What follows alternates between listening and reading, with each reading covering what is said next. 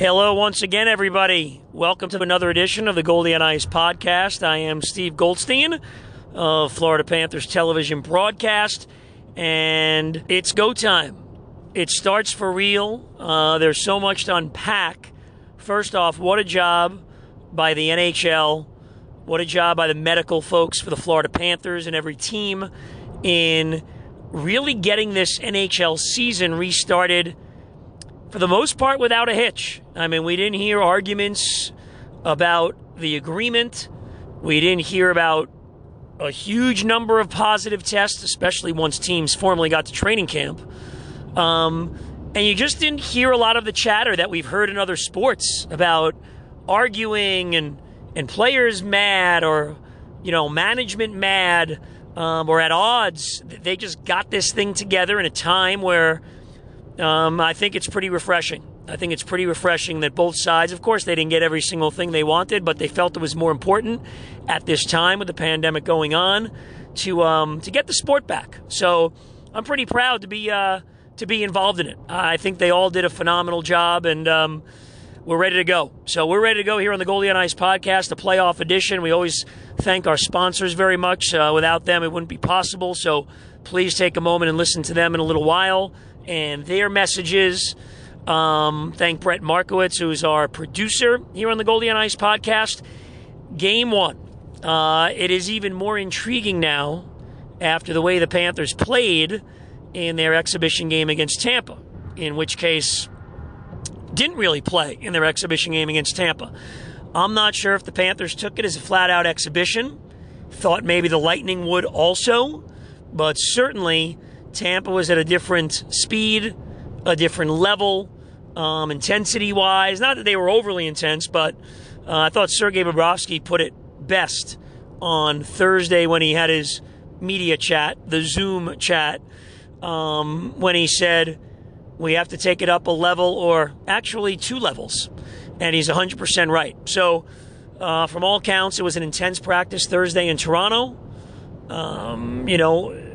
The team spoke about it, addressed that game. There was video shown of that game. And hopefully it serves as the ultimate wake-up call. Every team has played an exhibition game or is playing an exhibition game while in the bubbles in Toronto and Edmonton. And I say of the 24 teams, I didn't watch all the games, so some I'm just going by the scores. Of the 24 teams, I'm going to say 75% played pretty well, pretty hard at least. The Islanders were one of them. It was a pretty intense game against the Rangers for a practice game. So the Panthers were in that group that, really didn't have much spark. Now I saw the St. Louis game. They didn't have much spark, but hey, they're going into a round-robin tournament. They're not playing for their lives until they get to the first round of the actual playoffs, and they're in a best-of-7, and they're the Stanley Cup champs. So you can understand that from their standpoint. So I think the Panthers will come out flying on Saturday. The game is at 4 o'clock. Of course, if the Rangers-Carolina game decides to play triple overtime, it'll be pushed, forward. But we're on the air on Fox Sports Florida. We'll be on at 3:30 with the pregame and 4 o'clock with face-off. And it was certainly different calling the game from a studio off monitors instead of being at the game. But hope those that watched the game, enjoyed it as much as you could. 5-0 loss for the Panthers. The good news is on defense, looks like Mackenzie Weegar and Aaron Ekblad will be back in the lineup. So that's a big plus. As we know, the Panthers have struggled to keep the puck out of their own net over the last years. And then you go and take, clearly, their best defenseman in Aaron Ekblad and, their top pair when Weegar's on. I mean, you can make the case he's the second, third best defenseman on the team. So you take those two guys out of the lineup.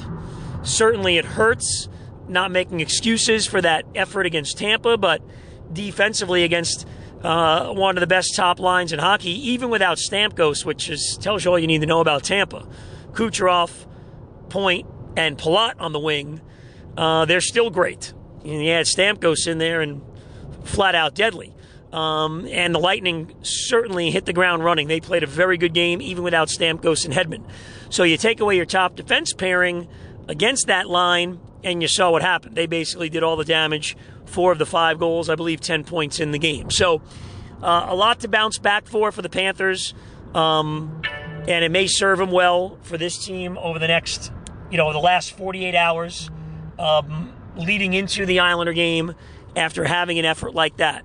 I don't think Joel Quenneville drastically changes anything as far as the lineup from what he was going to do.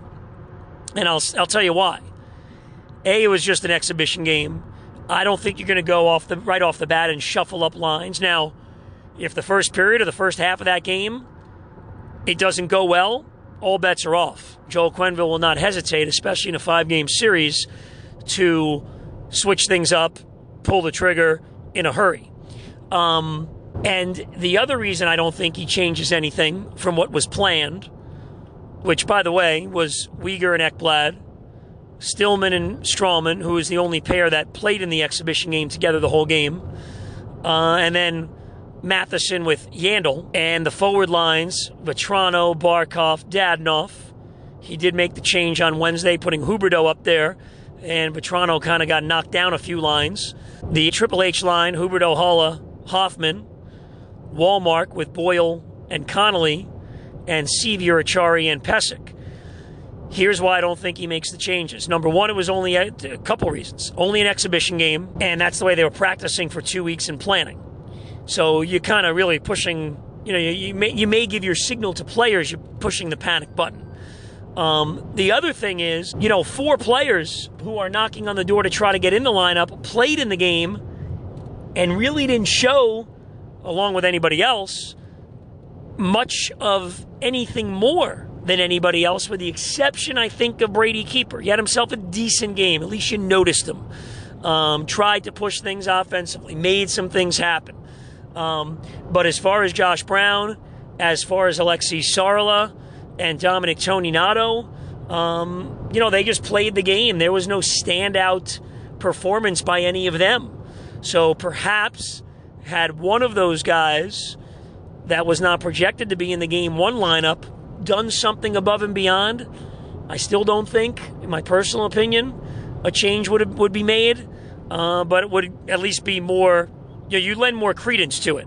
So they'll go in with the lineup, I believe, on Saturday afternoon and see how it goes. And it's going to be intriguing, certainly. The Islanders, as we know, are one of the most, maybe the most, buttoned-down teams in the NHL. They stick to their system. A big, strong team. And they got a lot of big guys that know how to play the game, and they take their identity to heart. So great matchups. Should point out the Islanders are the home team to start the series. So Barry Trotz will have the matchups more so with the last change. You figure he goes strength against strength. I'm not so sure. I think Joel Quenneville will give a try to the Achari line at times against the Islanders' top line. I'm not sure if Trotz tries to go with that Cizikas, Martin, Clutterbuck line against the Barkov line at all. It's going to be interesting. Or does Barry Trotz just go strength against strength, Barzell against Barkov, and see how it goes? So those are certainly some things to keep an eye on. I think all of those Panther centers have a huge job ahead of them. Not only is Barzell so talented and can handle the puck and holds onto the puck, but then you got Brock Nelson, big, strong guy as a second-line center. And, hey, Jean-Gabriel Pajot came over at the deadline. I know the team didn't play well once they got him, but here's a guy that had great success in 2017 in the playoffs with Ottawa, which, by the way, his line mate is a former Panther and was on that team, Derek Brassard, and so was Mike Hoffman on the Panthers. So we'll have a little reunion of sorts. That team actually, you forget about it. They came so close, a goal away from going to the Stanley Cup Finals. They lost in the double overtime to Pittsburgh in Game 7. The Penguins went on to win the Stanley Cup. So you've got Barzell, Nelson, Pajot, and then Casey Cizikas, who had been out with injury, a huge part of the Islander team, against Barkov, Haula, Wallmark, and Boyle, and Achari. So very intriguing the way this thing will match up in the middle. Those are some of the things to look for. I look forward to Game 1.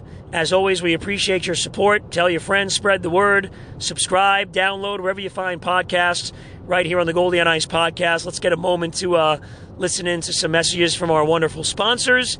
I hope you all enjoy the Stanley Cup qualifying round beginning. Game number 1, Saturday. We'll have it for you on Fox Sports Florida. Then we'll be back after each game here on the podcast with the review and the preview. Time to tell you about Ken Morris and Morris Southeast Group. We appreciate Ken being a supporter of the podcast right from the beginning. Now, for all you folks out there, if you own commercial real estate, if you're looking to lease or purchase, call Ken. He represents buyers, sellers, landlords, and tenants.